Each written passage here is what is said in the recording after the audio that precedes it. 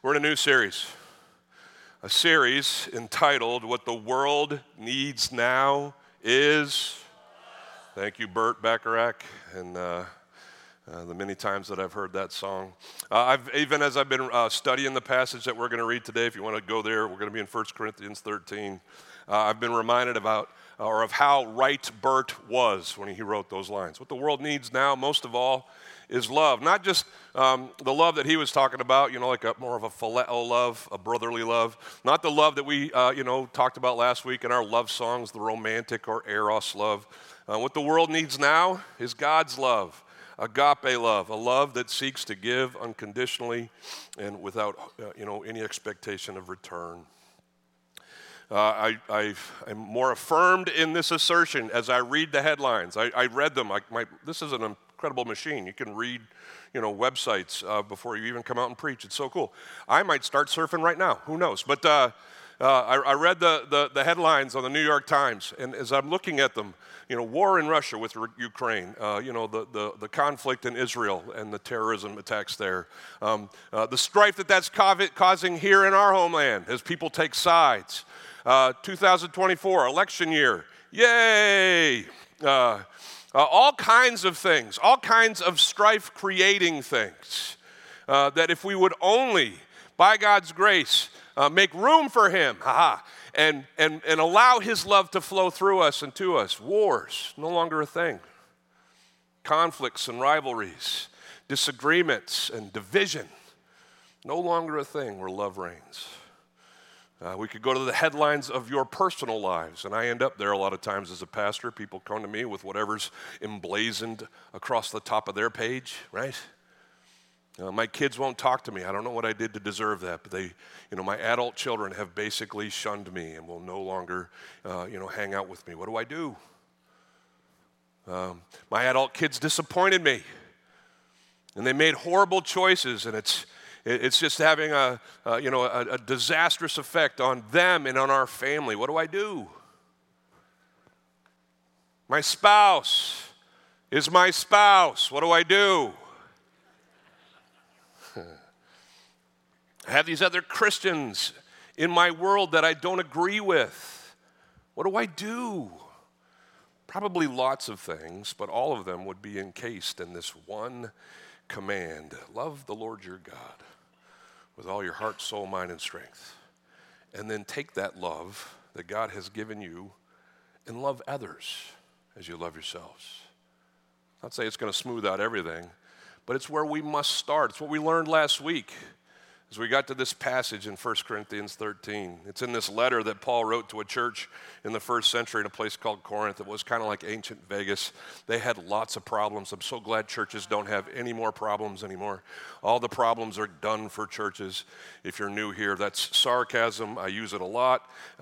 Churches are still a mess, but Corinth was particularly messy, divided. And for the first chapter, Paul, it's almost like he's answering a mailbag of problems that have come to his attention in Corinth. And the first one he deals with is factions, divisions in the church. Everybody had kind of picked their spiritual hero, and they had divided along those lines. So this section, you guys liked Paul. This section right here, you guys were all about Peter and what he said. This section over here, you guys loved this guy Apollos because he was a great orator, a great communicator, and you guys were like, we're better than all you because we follow Jesus. And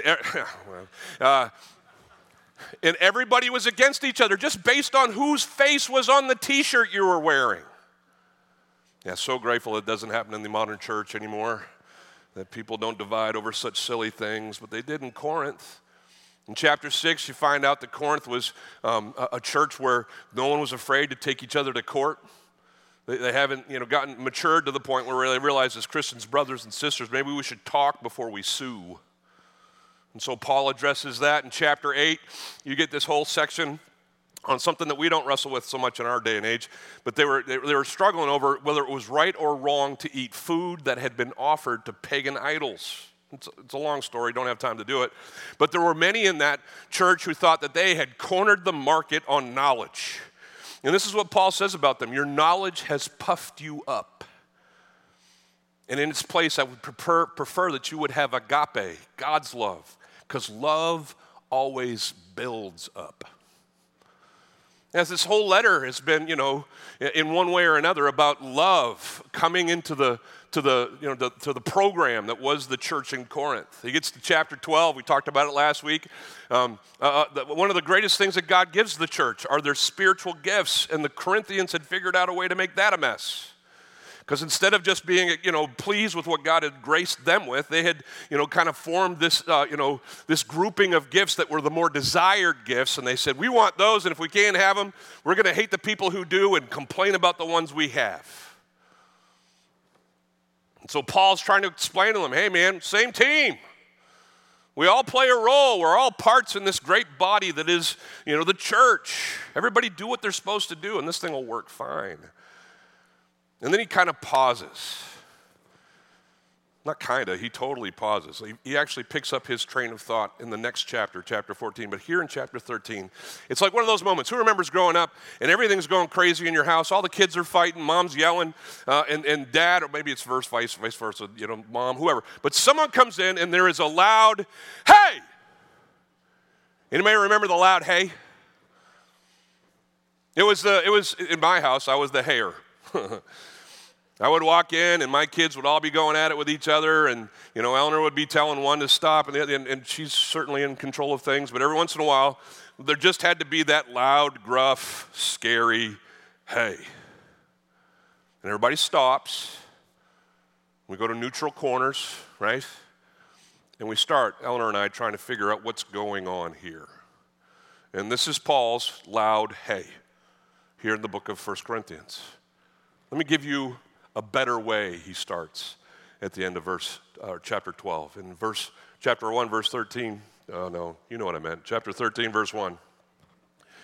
He says, man, let me explain to you the primacy, the prominence that love is meant to have in anything that you do. Because that's the problem here. What this church needs now is love. And he says, listen, you can have all these gifts. And he goes on. We can read them together. We learned it last week. Anything without love is nothing.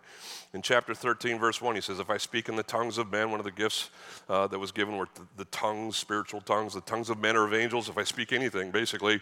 But I have not love, what am I? A noisy gong, a clanging cymbal. I'm just noise. Everything that I'm doing doesn't count if love's not involved. If I have prophetic powers and I understand not just some mysteries, but all mysteries, and I have all knowledge, and if I have all faith so big it actually moves the mountains, but I don't have love, what do I got? Nothing. And I actually am nothing. When it comes to God's economy, I don't register. One way or the other. He says, if I give all that I have and if I deliver up my body to be burned, but have not love, then nothing is gained. Nothing happened from my great sacrifice. I trust the Corinthians and us, we're already picking up what Paul's putting down, right? Yeah, love matters. Anything without love is nothing. What comes next is probably the most famous part of this chapter, certainly, and probably the most famous part of 1 Corinthians. If you've heard verses from 1 Corinthians, you've heard these ones. There's 4 of them. They are 15 qualifiers of what love is and what love is not. There's 8 negatives, there's 7 positives, and each one of them describes this agape love that God wants us to have for Him and for each other as we live this life with Him. Each one of them, it's not going to look that way in English. They're going to look like adjectives. Anybody like literature and grammar and all that stuff? Who like doing that? 3 of you. Okay, well, the rest of you just don't pay attention to this part. But the other 3, the English words that we see in our translation look like adjectives. Love is patient. Love is kind, right? It describes love. But none of them are adjectives in the Greek. They're all verbs. So a better translation might be like this: love patience, love kinds, or love does patience, and love does kindness. Every one of them a verb. Why? Because love, DC Talk famously sang, is a verb. They're an old Christian group. Look it up. Google. Go ahead right now. Love is a verb. It's something that we do. It's not just something that we mentally assent to or cognitively understand. It's what we do. It's who we are. Listen, Christians are, I think we talked about this last week. We're famous for understanding things and not doing them. I tell you guys all the time, I've never preached an original message ever. Like I'm not going to mine, new territory with this message. I'm going to talk to you about love. Anybody heard about love in a church before? You know why we keep talking about it? Because we're great at understanding it and lousy at doing it. Because we think it's this cognitive exercise. Let me just get this. Let me get my theology straight. Who cares if it changes how I live? Understand this about your church, our church, God's church. This is the place where we come in once a week and we put the hood up and we figure out what's wrong and we try to fix things, do things differently, not just pad our stats in terms of theology, 101. We want to become more like Jesus, and that is active action. James put it this way, you know the words, be not just doers of the word, but be hearers as well. And so in so doing, don't deceive yourselves. I was driving my truck this week. It's fairly new to me. I bought it used, but things still pop up on my dash that I've never seen before. This warning came up, low oil pressure. I don't even know what that means. I'm not mechanical. I think what it means is that there's low oil. And so anybody ever looked at something on your dashboard and been like, interesting, and then kept driving for the next 100,000 miles? Okay. All of us, right? Guilty at one time or another. On this particular day, I read this, and for whatever reason, it registered with me in such a way that I remembered that the place that I had my oil change will top my fluids off for free, and I drove straight there. Okay, so I saw the sign, and I acted. And if more Christians would see the signs that God lays out for them in life and act on them, there'd be less trouble in this world, and certainly less trouble in our own lives. Are you with me? So I'm throwing up the signal. We need to love better. It's on your dash today, people. Let's go do this and not just think this. One more thing about these verbs before we get to them. They're all present, active, indicative verbs, which is, whatever it is, most of us. But what it basically means is that they're ongoing. They don't stop. There's no days off when it comes to love. So I think some people have this idea as love is like this thing that I grab from somewhere and I put it into the mix and now everything's better. No, it's not meant to be this thing you grab from anywhere. It's meant to be you. You are meant to embody the love of God. It is an always characteristic, like you're breathing and you're sleeping and you're eating.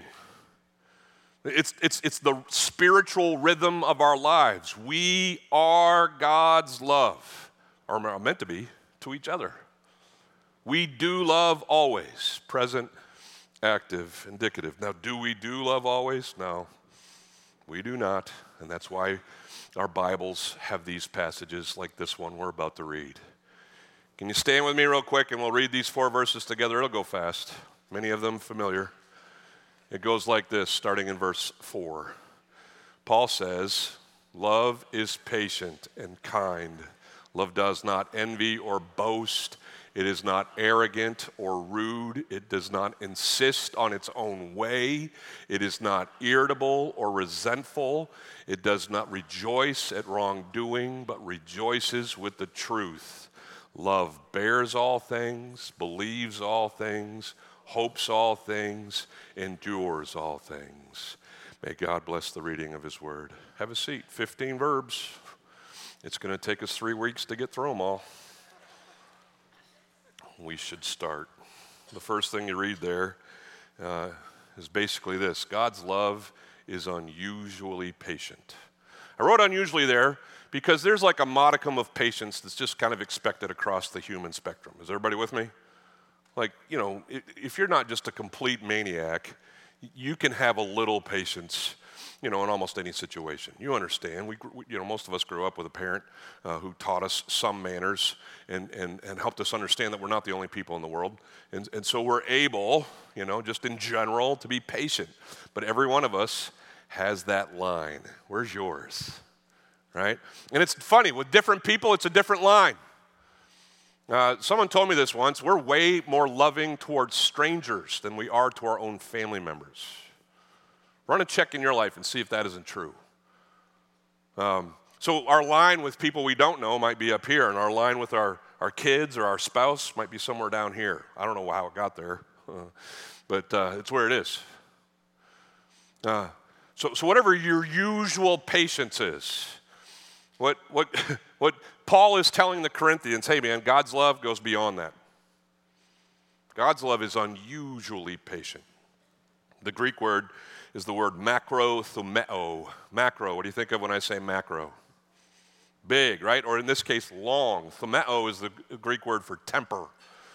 So what Paul's basically saying here is not the English word patience. He's saying long-tempered. Long fuse. Got one? Yeah, some of you shaking your head. I'll have you stand. If you don't, anyway, all right. Yeah, it's fair.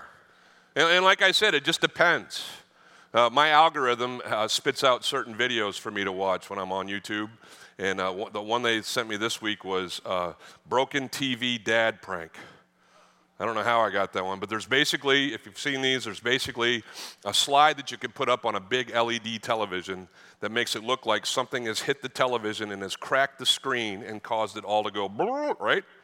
And so kids will put this slide up, this YouTube video that lasts for 10 minutes up, and then fake like they've been playing ball in the house, and then they'll invite their father down to the rec room to see what his reaction is. And this one that I watched, the mother was in the corner taping. She's hidden behind and just has her phone out like this. And I was going to show these in church, but I can't. Because the reaction to these things happening is so instantly nuclear, right? It's all the words at once. There's couches being tossed. There's kids running around the room as this grown man freaks out over, what has not even happened, right? And in some of them, the mother has to come out from where she's hiding to slow the guy down before they have to call the cops. Ha, ha, ha, Dad, it's just a slide. He's still mad. Anybody been there?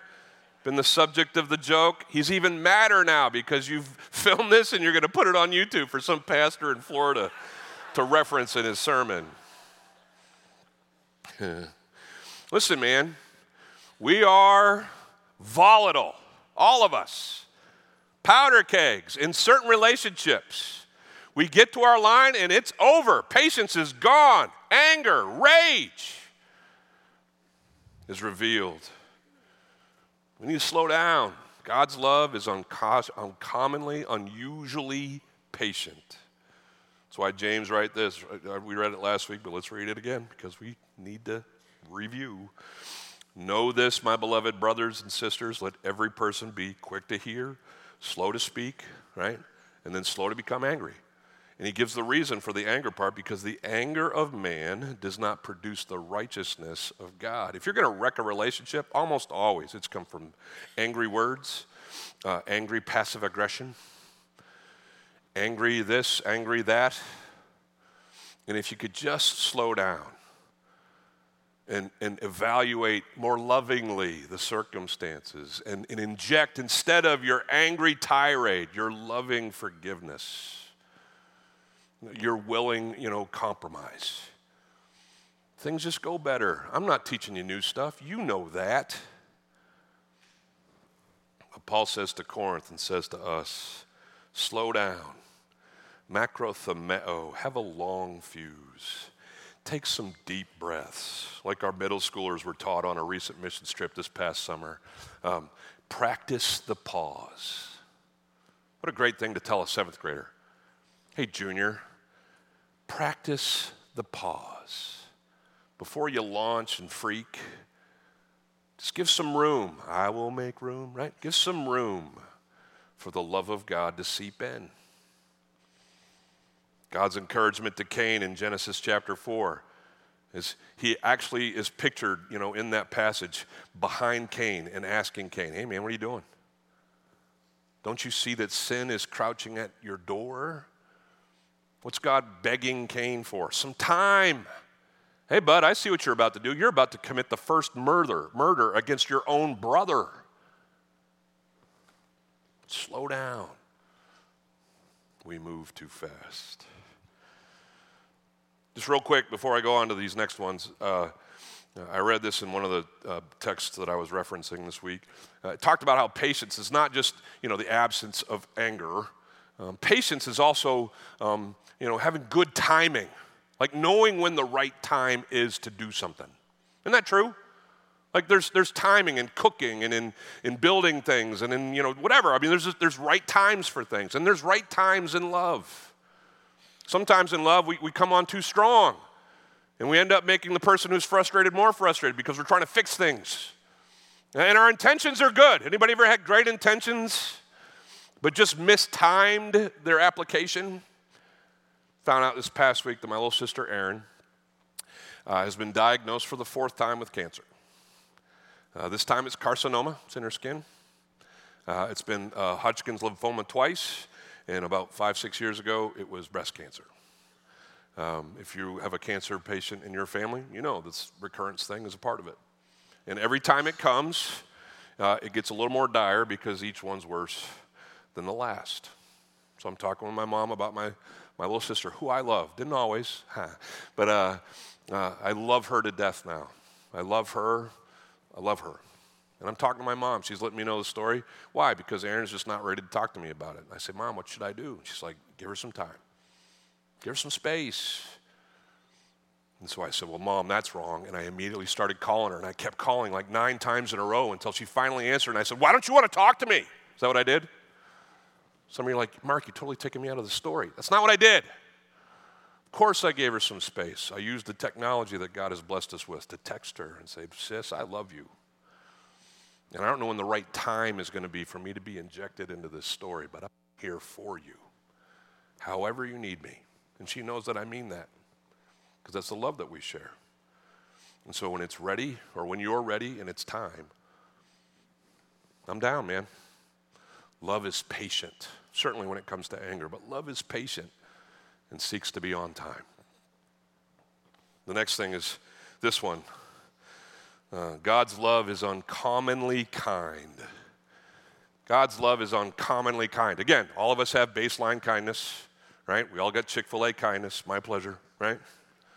We've all been taught to say sir, no sir, or maybe you weren't. I grew up in the North. That wasn't a thing. When I got to Texas, everybody called me sir. I was like, is this a thing? And they're like, yes, we teach our kids to say sir and no sir. Good. Nice job. You have base level kindness. But life will take you past the base level kindness. You'll be on hold with the person that you're trying to get satisfaction from for whatever's wrong in your world.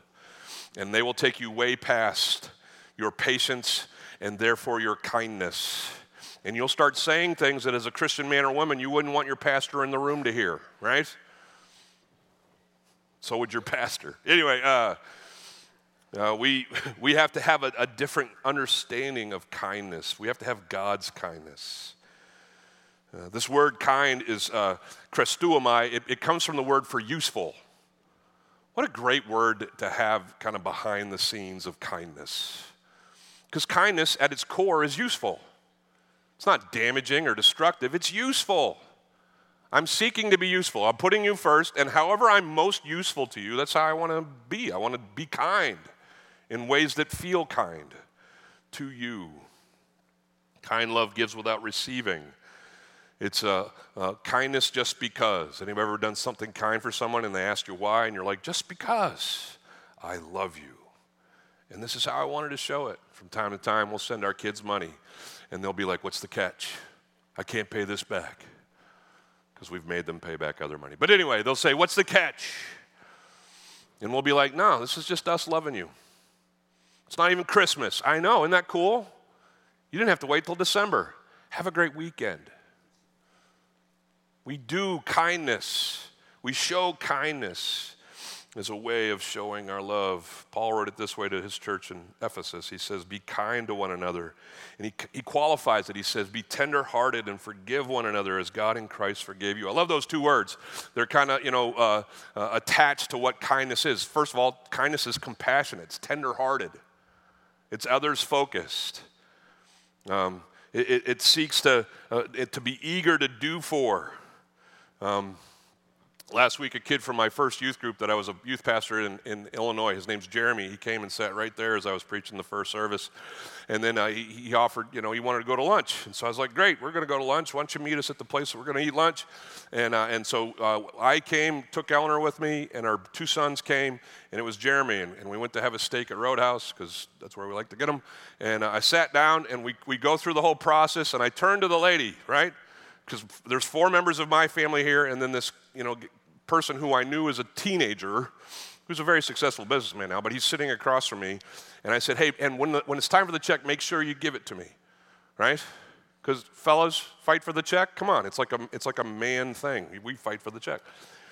And Jeremy, my buddy, turns to me and says, no, already taken care of. You were late. Right? And there would have been a time where I would have made a bigger stink about that and been kind of mad about him being kind to me like that. But now I'm like, you know what? Because who's ever said this to someone as they've protested your kindness? You can't do that.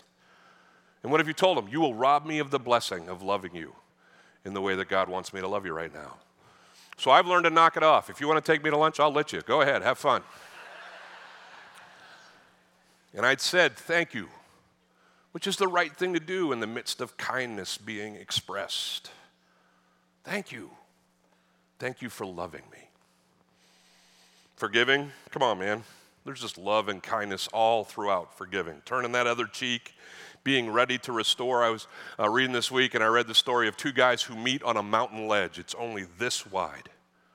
One's going this way, the other's going that way, and they try to figure out how they can kind of, hug each other and get around each other, and finally it comes to the, to the mind of the one, this isn't going to work, and so what does he do?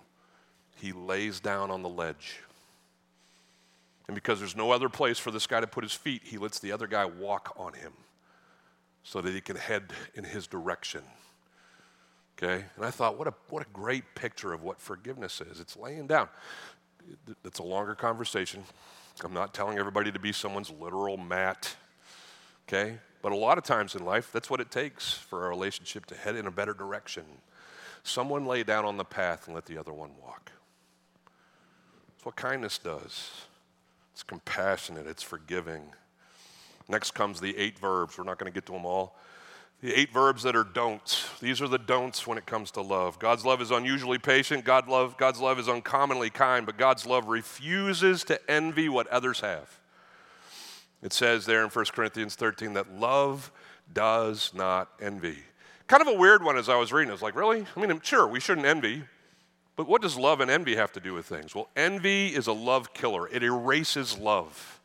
Envy is the beginning of so many of the sins in our Bibles. Did you know that? Go back to the first one.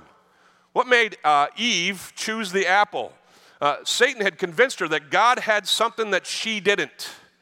And if she would only eat of this tree, she would have what God had. And envy led to the first sin. Envy led to the sin of Cain as he murdered his brother Abel.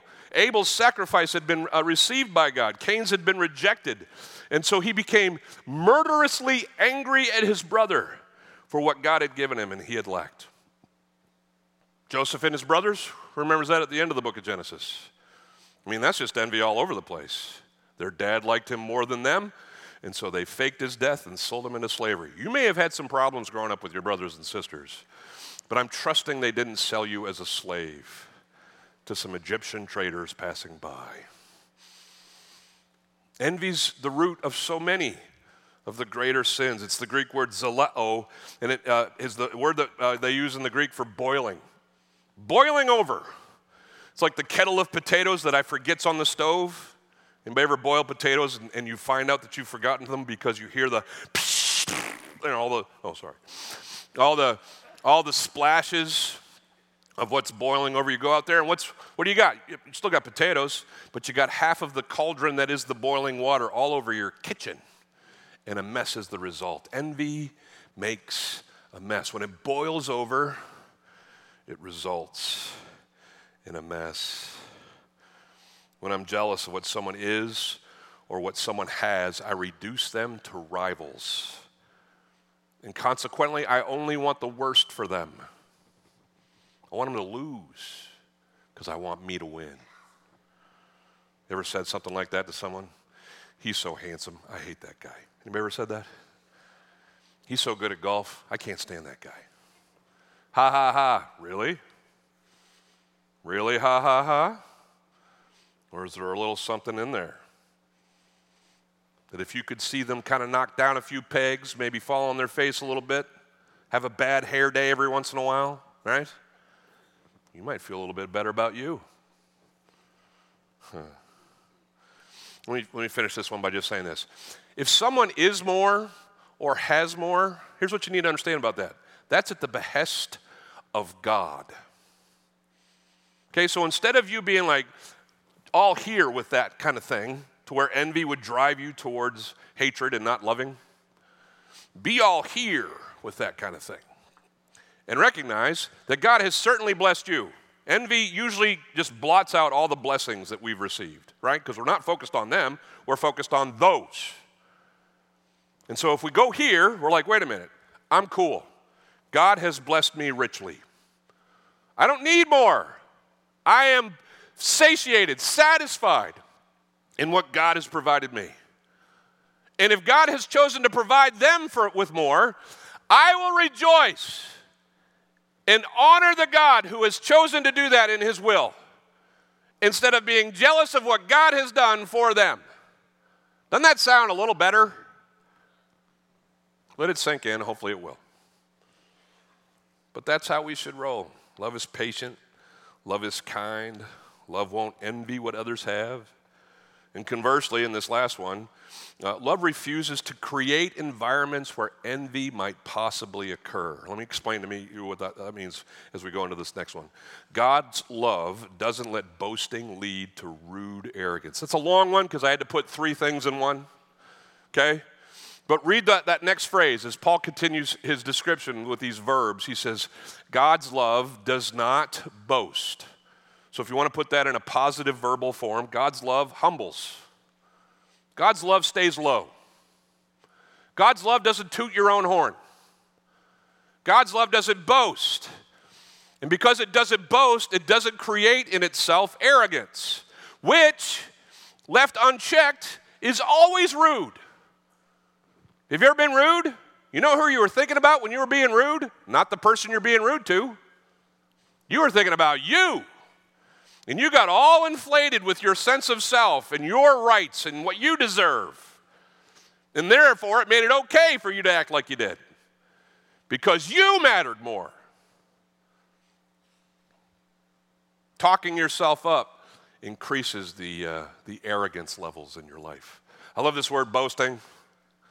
It's the Greek word periperuomai. I love the word arrogance. It's the Greek word physio. It's a hard one.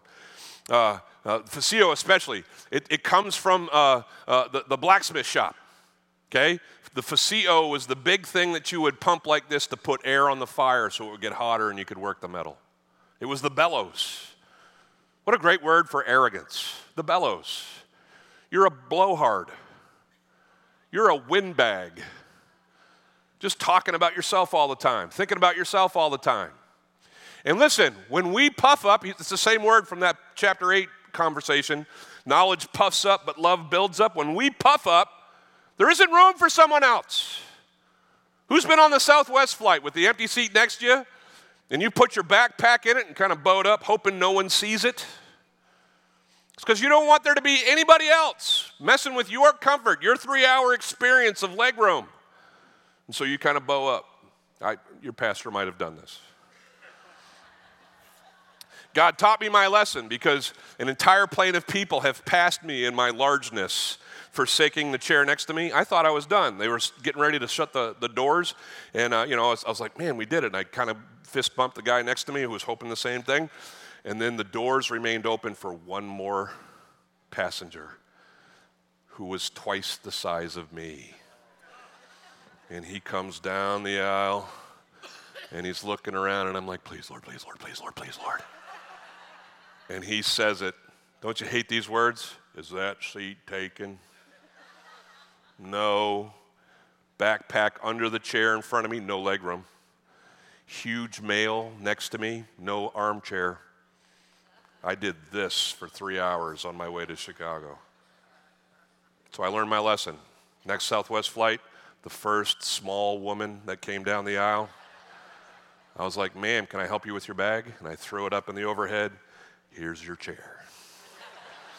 Because I'm not sitting next to, yeah. Rick Warren wrote this in A Purpose-Driven Life. He said, humility isn't thinking less of yourself, it's thinking of yourself less. And that's what love does.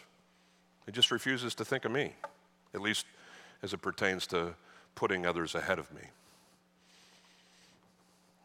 Love that. I wrote this down. God's love packs light, stays small, and always provides space for others. If boasting is a sign of arrogance, and arrogance makes us rude, rudeness is our self-absorption unchecked. Like, we have to teach children, don't interrupt. Anybody remember teaching your kids that? Hey, honey, I'm talking with your teacher or with your mom, and you can't just come up and interrupt. And it just fries the brain of every child who hears it for the first time. What do you mean? Here's why. At the age of 2 or 3, we're the only people in the world. Now, some of us never grow out of that. I'll pray for you. But certainly at 2 or 3, it is just news to us that we aren't the point. And when someone tells us to wait, we have to learn these manners. We have to learn what it is not to be rude. And all rudeness is injecting self over others. It can come out in all kinds of ways. It can come out sounding kind, but it's still rude because it's rooted in the arrogance and boasting that love is not. We'll be doing this throughout the series. You could take this 4-verse run of what love is, and you could change the word love to Jesus. And you will find that Jesus is all these things. He embodied every one of these qualities. He did every one of these verbs. Because was Jesus patient? And is he still patient? We better hope so. Jesus is patient. Is Jesus kind? Yeah, read his book. He's always doing and being useful for others. Did Jesus ever envy anybody?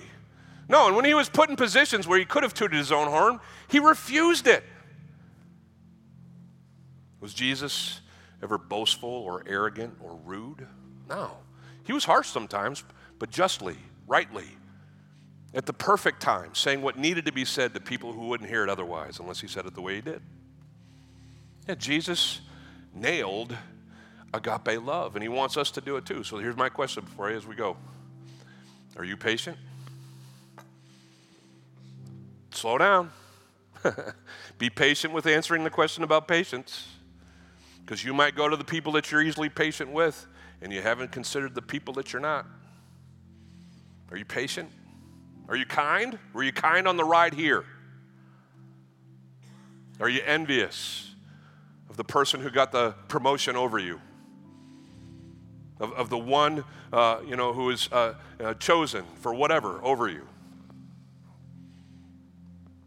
Are you full of yourself, puffed up in such a way that you boast and you're arrogant and there's no room for anybody else, and you're rude and you're ruining relationships because you're the most important thing in them? Here's what God says. Hey man, my love's different. It's unusual, it's uncommon. Make room for it. Make room for me and my love. Listen, look at me.